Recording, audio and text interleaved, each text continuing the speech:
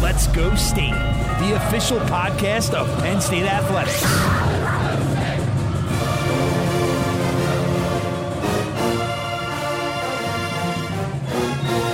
Now, from Happy Valley, here's your host, Brian Tripp. All right, welcome into another episode of Let's Go State, the official podcast of Penn State Athletics. I'm Brian Tripp as we cross over into summer. Hope everyone has a great summer. Can't wait to see you back here in the fall at Beaver Stadium for the first 107,000 family reunion. Our guest this week is Dr. Lauren Rhodes, the Senior Associate AD, Student Athlete Performance, Health, and Welfare, and the SWA at Penn State. And we'll jump right into it. Lauren, thanks for the time. How are you? Oh, I'm so excited to be here. Thank you for having me. How about that title, though? It's a mouthful, huh? When you introduce yourself, do you say the whole title? Oh, no. In fact, I even usually just cut off all of it, and I just go with Senior Associate AD, SWA, just because I usually get either the health, welfare, performance mixed up, and I just try to summarize it at some point. How would you summarize your job? I think that's the best way to introduce our guests here on the podcast. So I have the privilege of overseeing what you call our sports performance areas. Mm-hmm. Okay, so you have performance enhancement, performance science, performance nutrition, sports medicine, student athlete welfare and development, and performance psychology. So those are the original 6. We're going through a name change right now over the summertime why I could not get past athletic performance. So hopefully by July 1, I can get my act together there. Well, I think that's probably fitting, though, because those are all areas that are constantly evolving. So you really have at your fingertips some of the evolving things in college athletics on a day-to-day basis. Oh, my goodness. Yes, it's funny. I was just doing a whiteboard session by myself. I do those a lot. I was just doing a whiteboard session where I kept thinking, well, what if we call the area this? Well, what if we call the area this? Because it's an ever-evolving landscape. And when you work with student athletes, and you're now hearing you may not call them student athletes anymore, you think, well, how can we call it student athlete welfare and development? Should it transition to a development and enrichment mindset? So it's a lot of fun. It's a lot of reading and keeping up with the Joneses, but now I'm trying to be revolutionary and move past them. But a lot of that as well is ensuring that, and this is something that Sandy Barber preached, and we're going to hear it from Dr. Kraft as well, is ensuring that student athletes, no matter what they're called, no matter what the fields are called, have access to everything that they need to exceed expectations on the field, court, whatever it may be, and in the classroom, and prepare them for life after Penn State. And that's what I think makes it so exciting. Oh, I love it. I love every aspect of it because when you talk to a lot of our physicians, and I love Dr. Sebastianelli and Renee Messina from athletic training, but when you speak to our staff here, they'll say things like, we're not worried about just the 4 years that they're giving to us athletically. We're making decisions about life after sport. And you don't hear a lot of programs speaking like that, and that's the part that actually gives me chills because when we make decisions medically, nutrition-wise, it's always about, yes, what we're doing now, it's to win on the field, on the court, on the water, on the pitch. There's so many, right? But then it's also ultimately in life, and I like preparing them for a lifetime of impact. I think what relates best to that is I just saw a tweet, I think it was from Penn State football last week, where some of the freshmen were in there doing their cooking classes.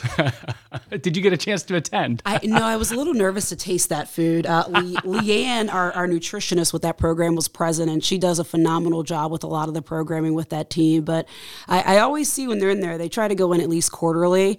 But I don't know if I'm brave enough to be the taste tester just yet. Can you believe it? 1 year at Penn State almost already? August 2nd will be a full year. If you would have asked me 3 months ago, did I think it would go by this fast? No, but it is flying by.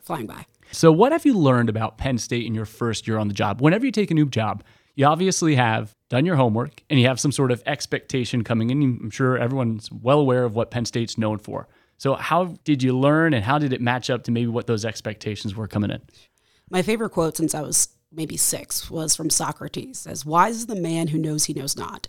So with the omission of women, I couldn't have been more accurate in that assumption. So I thought Penn State was just this megaverse, right? You'd get here, you'd figure it out, you'd be able to make quick change.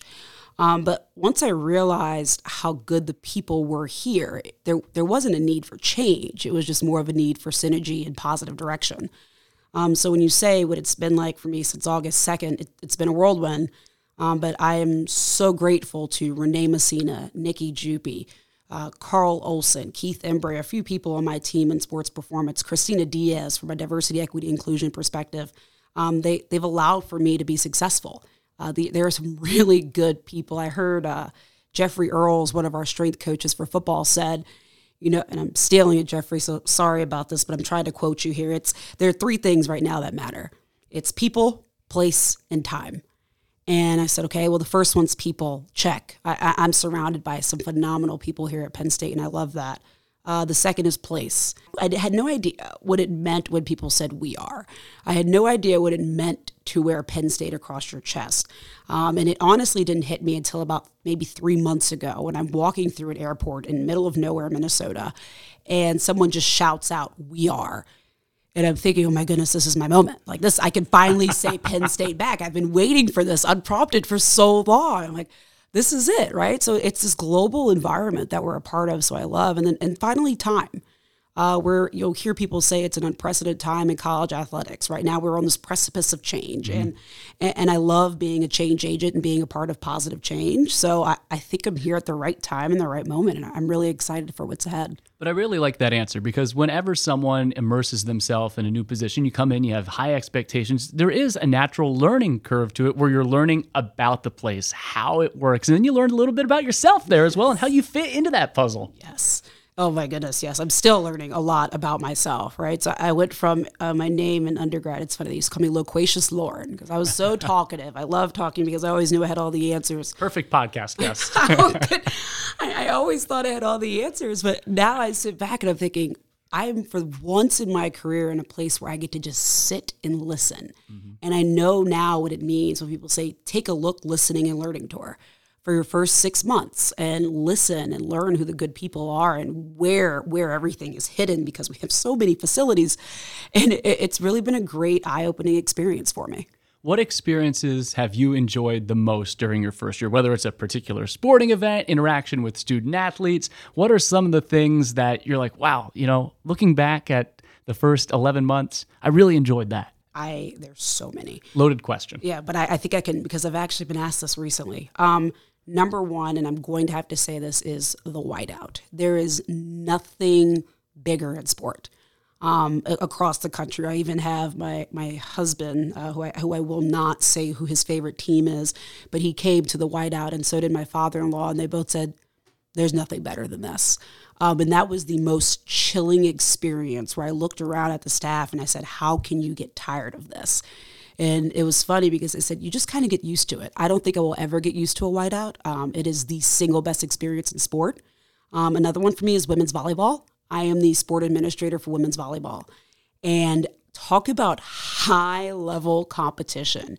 Working first with Coach Russ Rose, the legend, right? Mm-hmm. And then experiencing that retirement. And now working with Coach Katie Schumacher-Colley, who is amazing and is doing great things and is leading the program forward.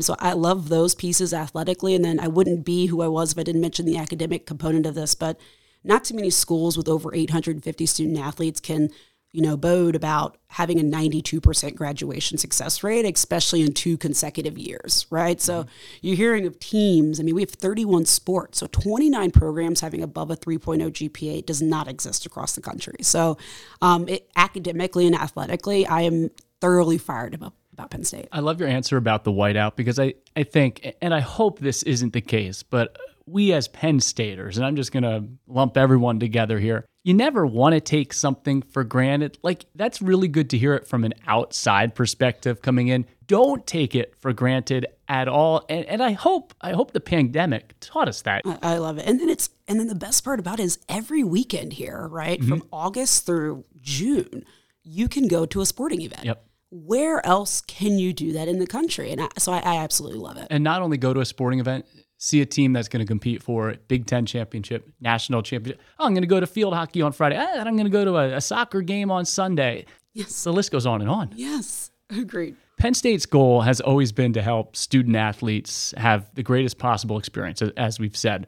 What is the department constantly doing to further those resources that we talked about right at the top for student athletes off the field, court, ice, whatever it is, to maximize their performance and also their overall enjoyment of their Penn State experience? So what can you take us through what you're working on at a day-to-day basis now? I love it. So many times people forget that, I think they say that there are 20% of the people making decisions for 80% of your population. And I never thought of it until I really sat in this role where most of my decisions are about our student athletes, right? So 80% of our population. So I asked myself, why would I sit up here and do a whiteboard session where I was not a student athlete? I wish I was. I still have a solid 3, and I played volleyball in high school, but I wasn't a Division I student athlete. I can't relate to what it means to attend a high academic institution and operate an elite level athletically. So a lot of what we do in the areas that I oversee is we do pulse checks. We work with our student athletes. We work with our coaches. I actually just finished a sports performance world tour where I'm sitting down with every single head coach one-on-one and asking, what have we done really well this year? And what would you like to see out of the areas I oversee? And I'm actually doing quite the same with student athletes on campus, and they don't even know who I am half the time. So it's getting the news and the information directly from the source. And then that way, when someone asks, well, why are we doing this? You can say, well, it's funny you mentioned it. I actually spoke with head coach blank or student athlete Y. So it's going to the source and it's making positive change. And I'll just use one example.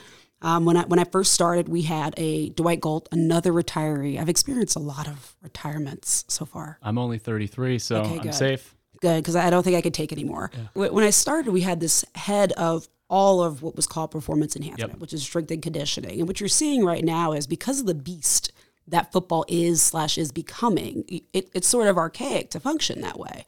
So let's pulse check our coaches, let's pulse check our student athletes and see what's the need. And it was very obvious. We need to divide the unit.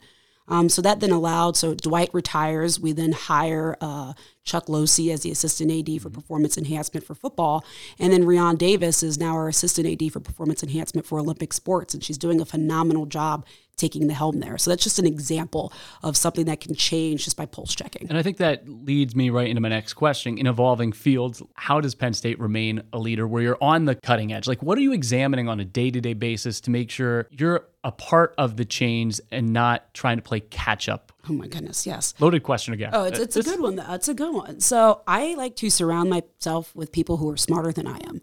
And when hiring people or when just checking who's on your team, you want to make sure you have people who are forward thinking. Can I interject there? And I don't want to cut you off. The sign of a really good leader, and I'm not just saying this, the sign of a really good leader is someone who's not afraid to be challenged or to surround themselves with really, really smart people and then listen to those people. So, that's a credit to you for doing that. Thank you. I mean, when you have a PhD formerly in Carl Olson, an EDD, and, Josh Nelson, you have a nutritionist right now working on her doctorate. Your doctorate in business administration doesn't even seem to catch the weight of the group. So first step for me is I listen to what the smartest people around me are saying, and we read. We have an entire, and I'll shout out Josh Nelson here, but he's created this Microsoft Teams channel, and it has an entire performance hub where one piece of this performance hub alone is research. So you can just dump articles in here for reading, and it's been really helpful for me, someone who's more leadership or culture, and I'm sort of an economist, if you will. It's helpful for me to understand the field and the direction in which we're going. But right now you're hearing this concept of high-performance teams, and everyone doesn't really know what that means, but usually the business world was the first world to come up with this, and now sports are starting to catch up. So it's so fun for me because have the business mindset where I'm thinking, okay, well, how do we create a high-performance team? And I'm partnering with someone like Josh Nelson, Renee Messina, Nikki Jupi, Rion Davis, Chuck Losey, and the list goes on to how do we progress what we're doing? So your question was, how do we not stay behind? And that's, you always got to read ahead, right? And history repeats itself. It just finds a fancier way of doing so. So for us, it's reading, it's checking out what's going on. It's really trying to be forward-thinking on what's ahead. So where are we going? Or can't you even answer that yet? Because with all the evolving technology, we don't even know. I love that question. If you would have asked me 10 months ago, actually, I guess almost a year ago now, when I was getting interviewed for this opportunity, I was asked, what do you do really well? And I said, if I could have a nickname, it would be a crystal ball, because I am a strategic thinker and I love strategic planning. And if you ask me right now, and I joke, I'm smiling when I say this because I have a few mentors in the profession, and they said, so Lauren, what's your crystal ball say now? And it literally says, I don't know what tomorrow is. And I say it jokingly to our staff because I have no idea what tomorrow is going to bring. All I know is we're going to see this world where college athletics gets even more complicated, right?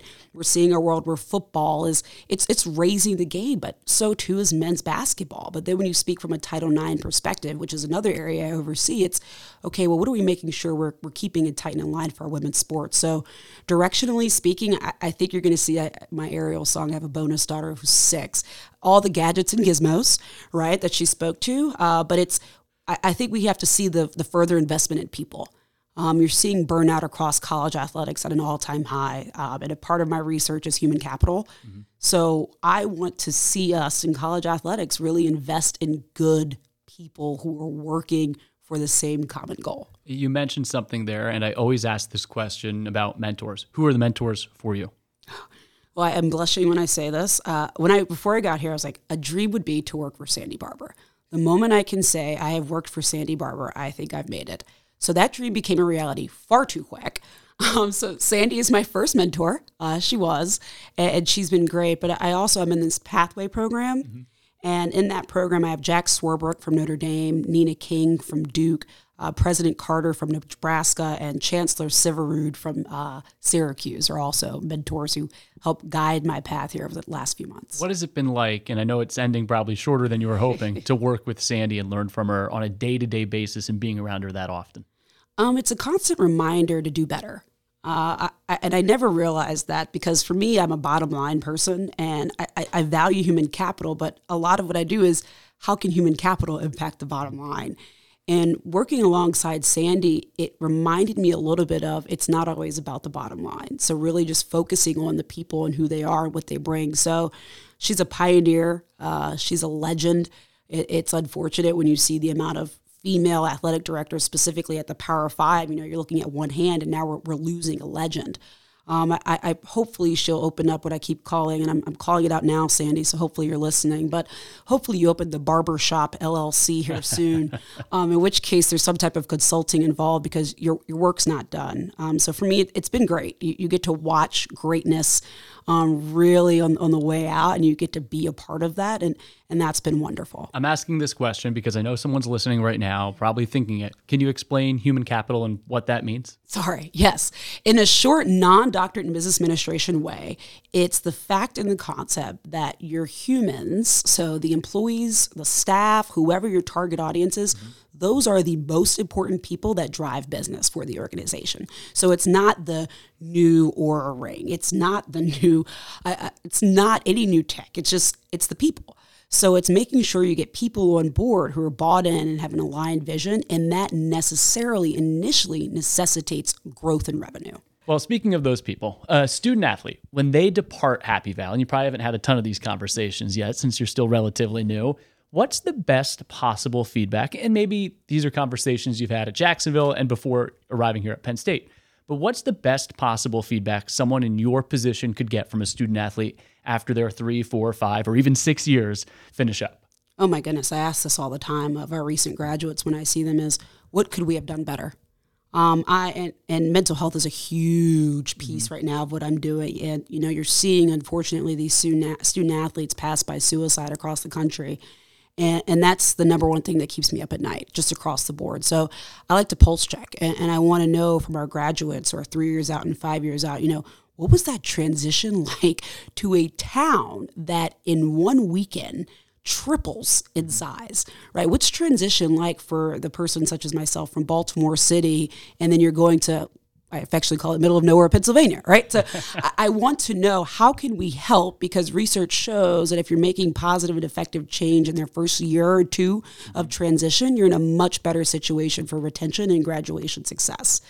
So I usually often ask, and I think of Nadia from women's volleyball, who's now working at Notre Dame, what could have been done better in your first 2 years at Penn State, that maybe some low-hanging fruit that we can knock out while I'm here? When you're going through while they are here and having those pulse checks, what are some of the questions you ask student athlete and coaches, that way you know the vibe, the environment that they're in presently? Oh, I love that.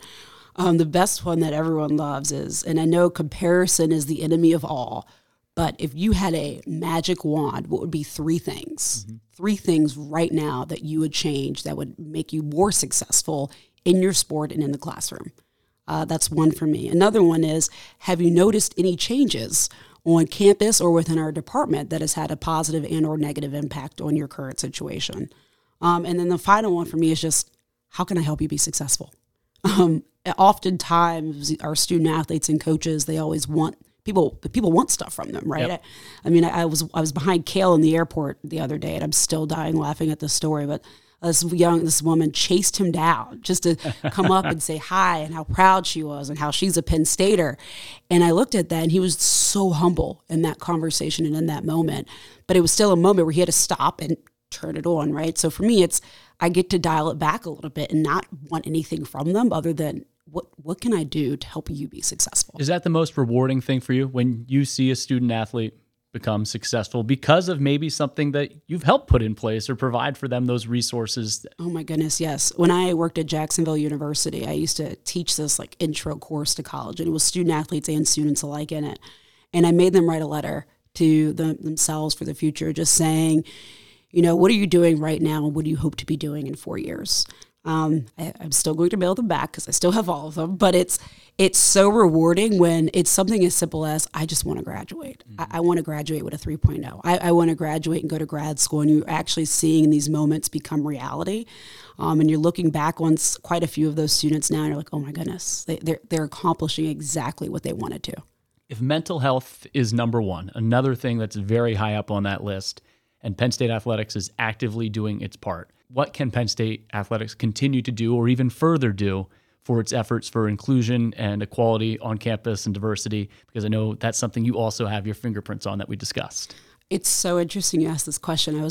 I did think about this today because so today is the federal holiday of Juneteenth. Yep. And diversity, equity, and inclusion is something that's near and dear to my heart because we're in this point now where everyone's trying to figure out, what does it mean?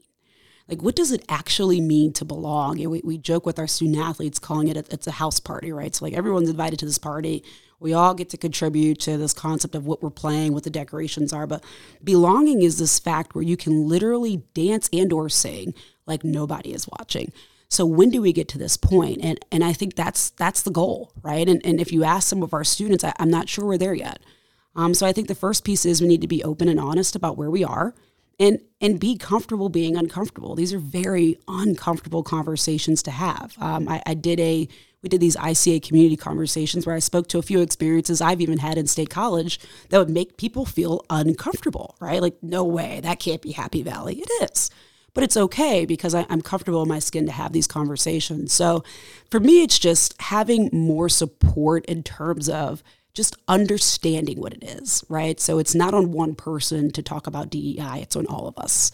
And I think if we can start operating from a lens of inclusivity, immediately we'll start reaping the benefits of belonging. So it's fun. I'm excited for what's ahead. How important is the entire AC DEI team to this? Who makes it up? What are the important discussions that you're having on a weekly basis? Oh my goodness. So when I first started, ACDEI was like a member-only piece. This will be a surprise for the group, but eventually the goal for next year is just to open it up.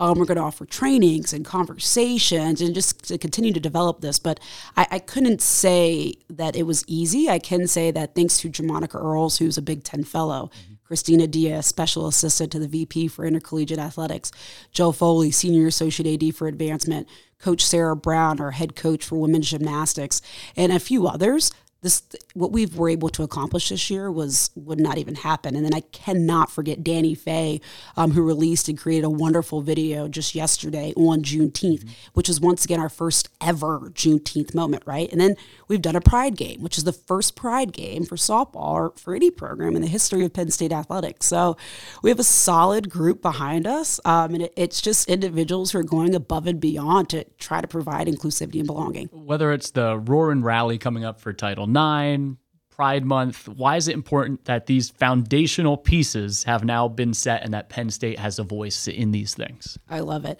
I had a student athlete tell me, seeing is believing. And it's funny because that's actually from the movie Santa Claus as I think about it. But seeing is believing for today's student, right? So when we're recruiting our coaches, our student athletes, our staff, they're going to go to our social media platforms. They're going to go and see what are we doing in this space, right? In fact, I think when you're getting interviewed now for opportunities, there's some type of diversity and inclusion question being asked, right? So what are we doing? If someone was to interview us saying, well, what are we doing at Penn State to foster a diverse and inclusive environment? Now we have these platforms, which we've actually built something, right? So Title IX, Roar and Rally, I am elated about this, right? However, it's funny because as Title IX celebrating its 50th, in 2 more years, we have to think of a way to make that even bigger because we'll be celebrating 60 years of women in sport. When you talk about Juneteenth, when you talk about Pride Month, we're talking about Pacific Islander Month, right? It's just bringing an awareness that these moments of time exist and showing people that, yes, we are aware, and yes, we are open to conversations, and honestly, any mode of celebration that needs to take place so every single person that we interact with here in our state college community knows that this is a place for them. Along those same lines, how has the department helped empower student athletes to use their voice, the platform they have with social media, whatever it may be, to support causes and issues they're passionate about? And also, if they're in a tough spot, to not be afraid to speak up because something affected them. At a school this size, and I'm still learning, at a school this size, it's important to make sure you have these safe spaces for student athletes, coaches, and staff, but not only that, identifying the people where those spaces are. So that's one thing we realized over the course of this year that we could improve upon, right, is showing who and where are these safe conversations taking place. But I could just give one sole example. So we have SOB, which is our governing body for student athletes. But then we have Olivia Jack from Swimming and Diving, who created the Black Student Athlete Association. And that's because she saw a community in need. And now I'm working with another student athlete who currently asked to remain anonymous. But I'm working with another student athlete in their involvement in CUSAC, and that's supporting our LGBTQ plus community of student athletes. So it's the more they see either my name, my face, or know that I honestly just want to listen and see, what do you want? How can we make this happen? And how do we create a sense of community for you? And I think that matters a lot. So I think that probably leads in perfectly to the last question from today into year 2. What are some of the next goals that are on that whiteboard that you have in your office? Oh, that's a good one. For me, it's not a refocus, but how do we continue to bolster what we're doing from a mental health and wellness perspective? That's number 1. Number 2 is how do we continue to bolster what we're doing from a nutrition perspective? That's number 2. And then number 3, how can we win championships? And I think they all build into one another. But at the end of the day, we're winning championships in life. That's why we're here, right? We want to compete. We want to win. So for me, it's everything I'm doing right now has to focus on winning national championships and graduating. That's it. Those are great goals, Lauren. Really appreciate the time on the podcast. We'll have to do this again. Oh, I'm excited. You know, I talk too much, though, so you may want to bring me maybe like every 6 months or so. Lauren, thanks so much. Thank you. Dr. Lauren Rhodes, our guest this week on Let's Go State, the official podcast of Penn State Athletics. If you like what you heard here today, make sure you rate and subscribe to our podcast. Also, share it with your friends, family members, other Penn State fans out there, whoever it may be, even maybe a Wolverine or a Buckeye. Hopefully they'll learn something from this as well. Thanks for tuning in this week on Let's Go State, the official podcast of Penn State Athletics. Let's Go State, the official podcast of Penn State Athletics.